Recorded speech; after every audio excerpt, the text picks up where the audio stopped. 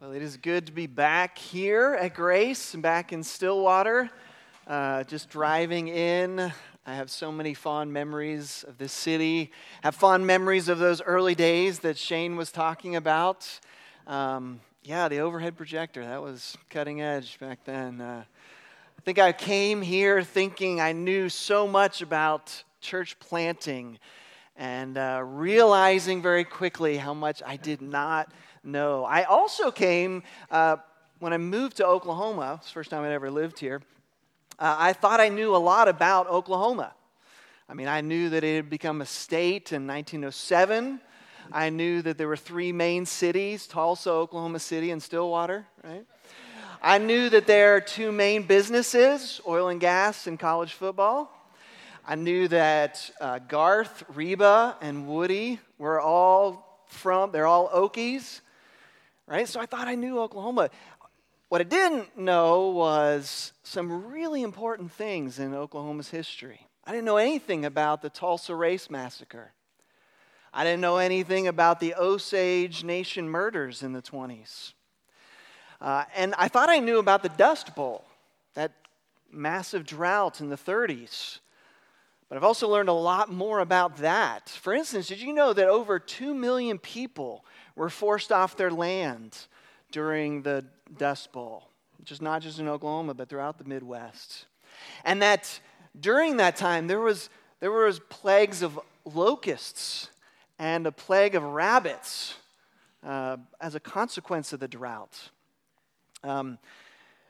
The documentarian Ken Burns did a whole documentary series on it. He called the Dust Bowl a 10-year apocalypse. Woody Guthrie's family thought it was the end of the world. But I think one of the most interesting things about the Dust Bowl is that it was largely man-made. The people that had been farming it had over-cultivated the soil, and they had turned it to dust. And so while the drought would have been bad, it was made 10 times worse because of all that dust that got everywhere and into everything. And so in some ways, the Dust Bowl was a natural consequence, even a judgment of sorts for greed and poor farming techniques. Well, in 1 Kings 17, we also see a drought that was a judgment, but a much more direct judgment. And we read about it. We're going to read the first 6 verses. So if you are able, please stand for this reading of God's Word.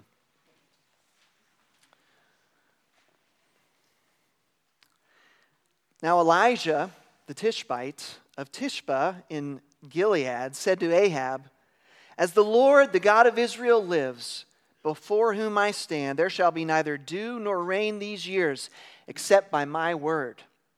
And the word of the Lord came to him, "Depart from here and turn eastward and hide yourself by the brook Cherith, which is east of the Jordan. You shall drink from the brook, and I have commanded the ravens to feed you there." So he went and did according to the word of the Lord. He went and lived by the brook Cherith that is east of the Jordan. And the ravens brought him bread and meat in the morning, and bread and meat in the evening, and he drank from the brook. This is the word of the Lord. Amen. Please be seated.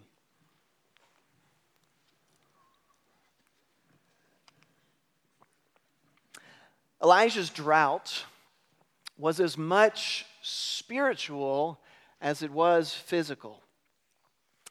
And we're going to try to answer 3 questions today as we look at this passage a little deeper. We're going to ask the question, how did this drought happen? Why did it happen? And then what can we do to end a drought? Because it does eventually end. So how, why, and what can we do? The first question, how did the drought happen? Well, the simple answer is that this drought happened because Elijah prayed. Now, in some of your Bibles, you have a heading, a sort of chapter heading that says, Elijah predicts a drought. But that's not quite right. He doesn't just predict it like, you're predicting what the stock market's going to do. No, he prays for it to happen. Now, it may not be obvious from this text because he just sort of proclaims to King Ahab what's going to happen. But we get a little more light in another part of Scripture. In James chapter 5, James writes, "The prayer of a righteous person has great power as it is working. Elijah was a man with a nature like ours, and he prayed fervently that it might not rain. And for 3 years and 6 months it did not rain." See what James is saying here? He's saying that Elijah made this drought happen, right?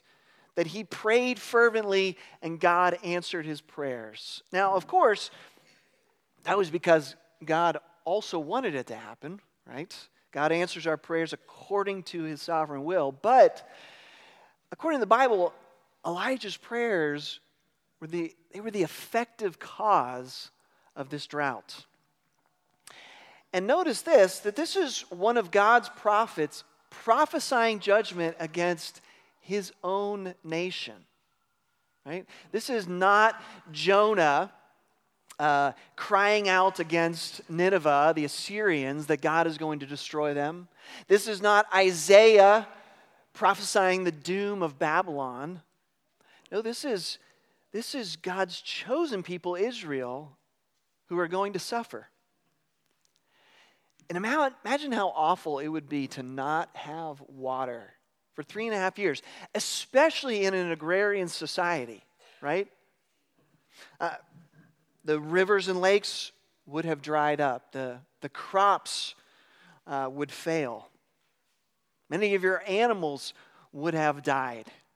Probably some, if not many, of Elijah's friends and neighbors died or got very sick from having no water. And this is important, right? Because God has never promised that as his people that we would not suffer or die, or that we wouldn't be denied the basic necessities of life. God never promises us that we'll not go thirsty in this life. His promises are much deeper. But this promise, this drought here, it seems excessive, doesn't it? A 3.5-year drought? You're destroying our economy. God, why? So second question, why did this drought happen? Well, Ryan talked in a sermon last week about the state of Israel in Elijah's day. And kind of the key verse for us is back in chapter 16, verse 30, when it says, "Ahab, the son of Omri, did evil in the sight of the Lord more than all who were before him." Ahab the king, saying he was worse than all the kings before him. How bad were those before him? Have you ever read the book, The Greatest Christmas Pageant Ever? It's one of my favorite opening paragraphs in a book. Yes? It sounds like this. The Herdmans were absolutely the worst kids in the history of the world. They lied and stole and smoked cigars, even the girls, and talked dirty and hit little kids and cussed their teachers, took the name of the Lord in vain, and set fire to Fred Shoemaker's old broken down tool house. Herdmans were the worst kids, and Gladys, the youngest, was the worst of all the worst. Well, Ahab is the worst of all of the terrible kings at that time in Israel, right? He marries Jezebel, a foreigner. He was, of course, strictly forbidden from marrying outside of Israel. But not only does he marry her and she's a Baal worshiper, but he willingly becomes a Baal worshiper as well. He turns Israel's heart away from God. He oversees child sacrifices. That's how bad he was. But again, why send a drought? Right? Because this would not have just affected the bad guy, Ahab. Right? It affected everybody. Couldn't God have just made Ahab a leper? I mean, he's done that. Well, first of all, we need to understand how sin works. Right? Because sin doesn't just hurt me when I sin. It hurts the people around me as well. Right? It's been said that an alcoholic's disease affects around 100 people, right? From the family members around them to the co-workers they let down to the friends that they desert. If that's true, my guess is that a pastor who has a moral failure, who has an affair, probably affects like somewhere around 500 people, right? Not only their family, their colleagues, but all the people that they've ministered to now, who are now asking, well, was it all a lie? Right? We want to pretend that our sin only affects us, maybe our spouse. But the truth is that just as grace is communal, so is sin. And all of Israel is paying for Ahab's evil. Right? They are included with the king. Many of them may have followed him in Baal worship and the evil things he was doing, but even the ones who didn't were affected by this judgment of God. But also, why the drought? Well, the drought is it's a very specific judgment.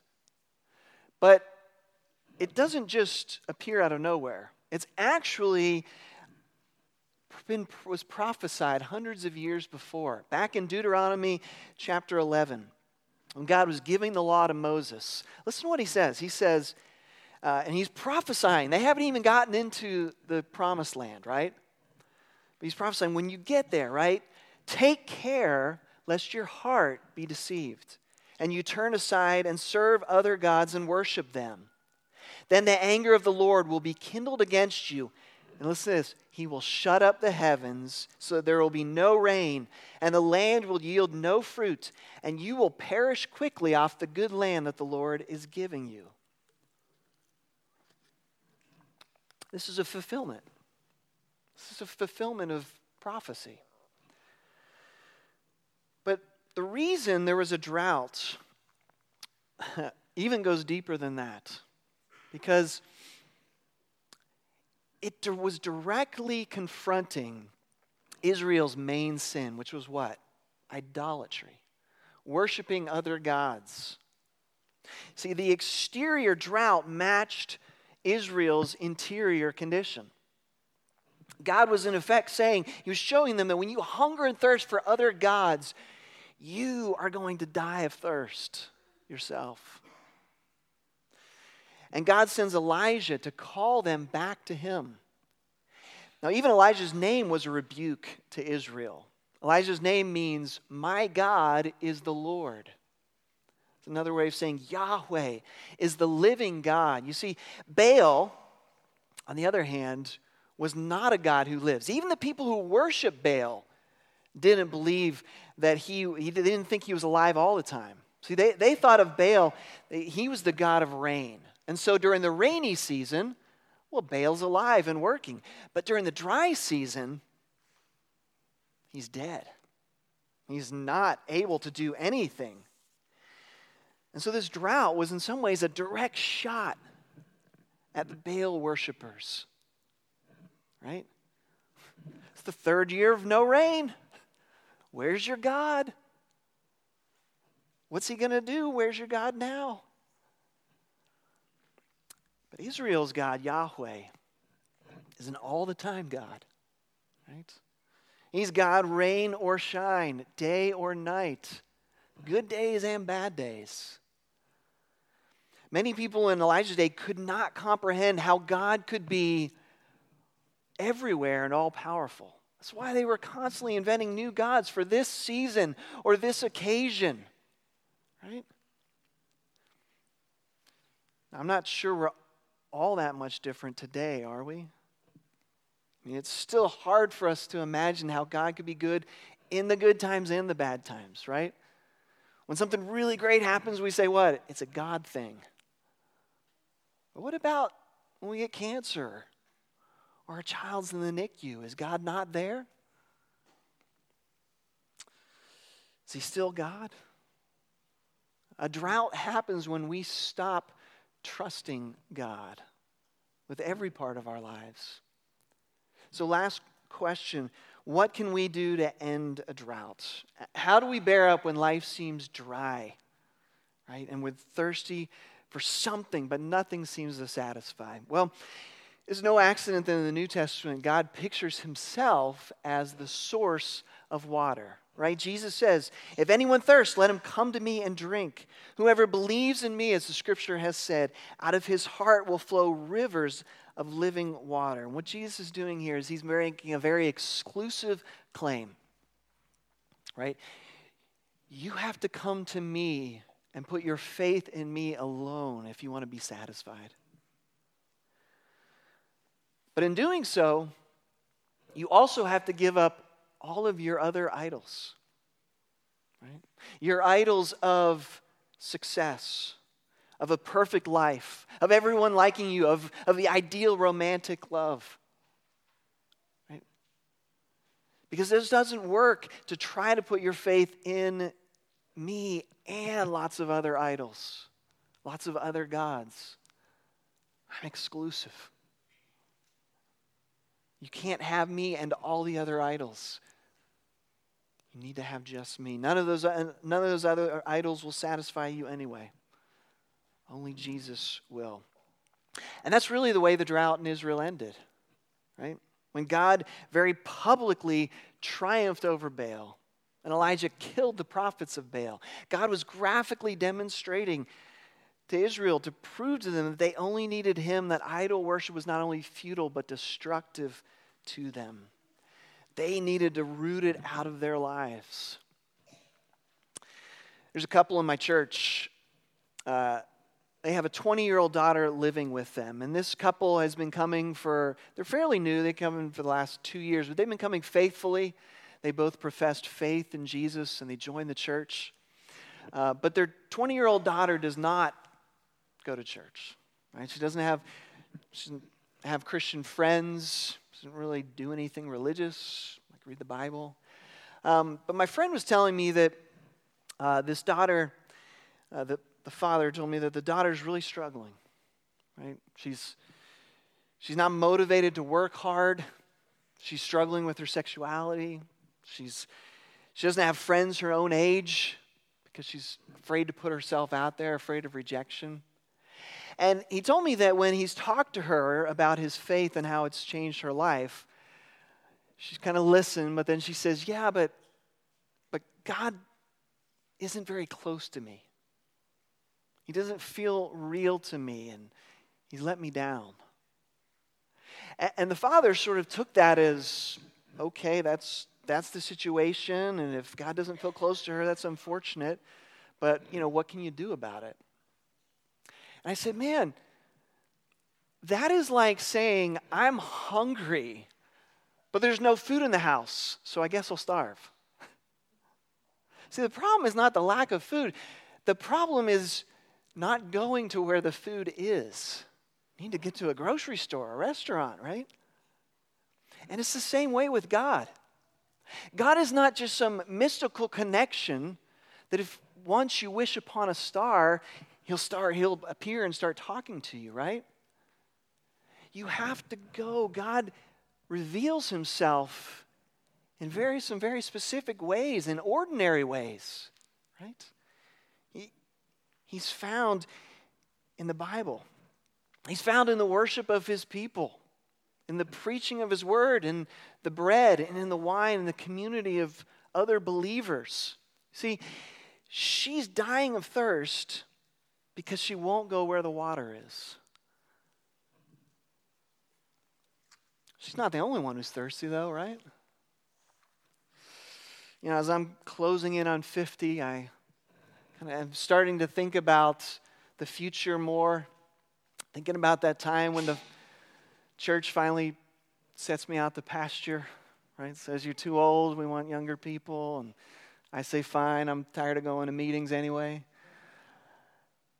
But I'm concerned. What am I concerned about? Money, right? Am I going to have enough when I'm 70 or 80 years old?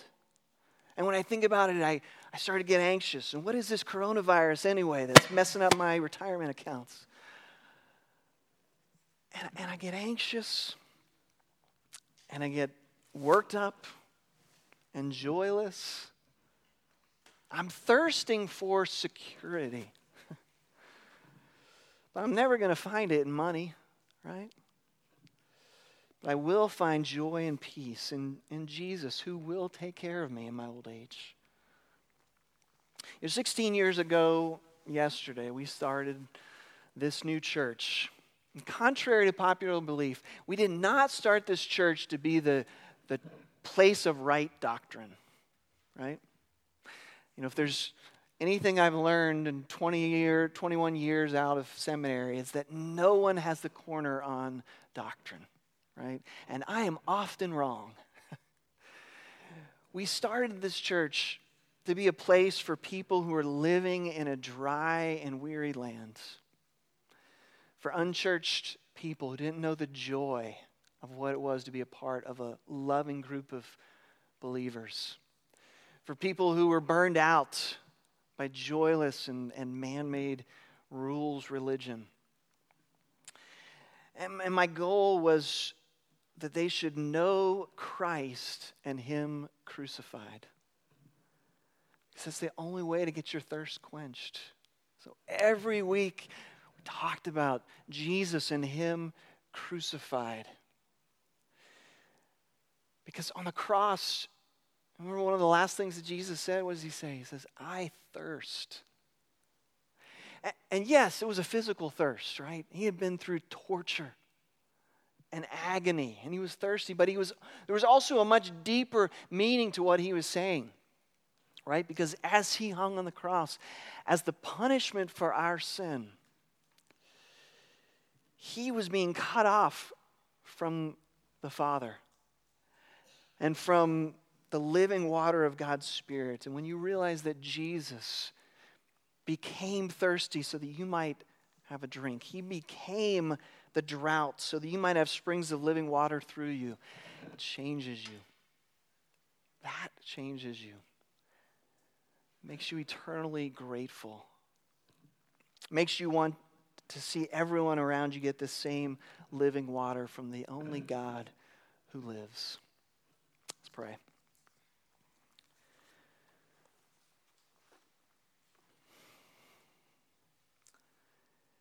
Jesus, we thank You that You're a God who is always with us. And that You're there even when we don't feel You. That Your love is constant. That there is no condemnation for all who are in Christ. Father, we thank You that You do quench our thirst when we need it. You give us the living water so abundantly. Father, may we find our joy and our hope in You and You alone. In the name of the Father, the Son, and the Holy Spirit we pray. Amen.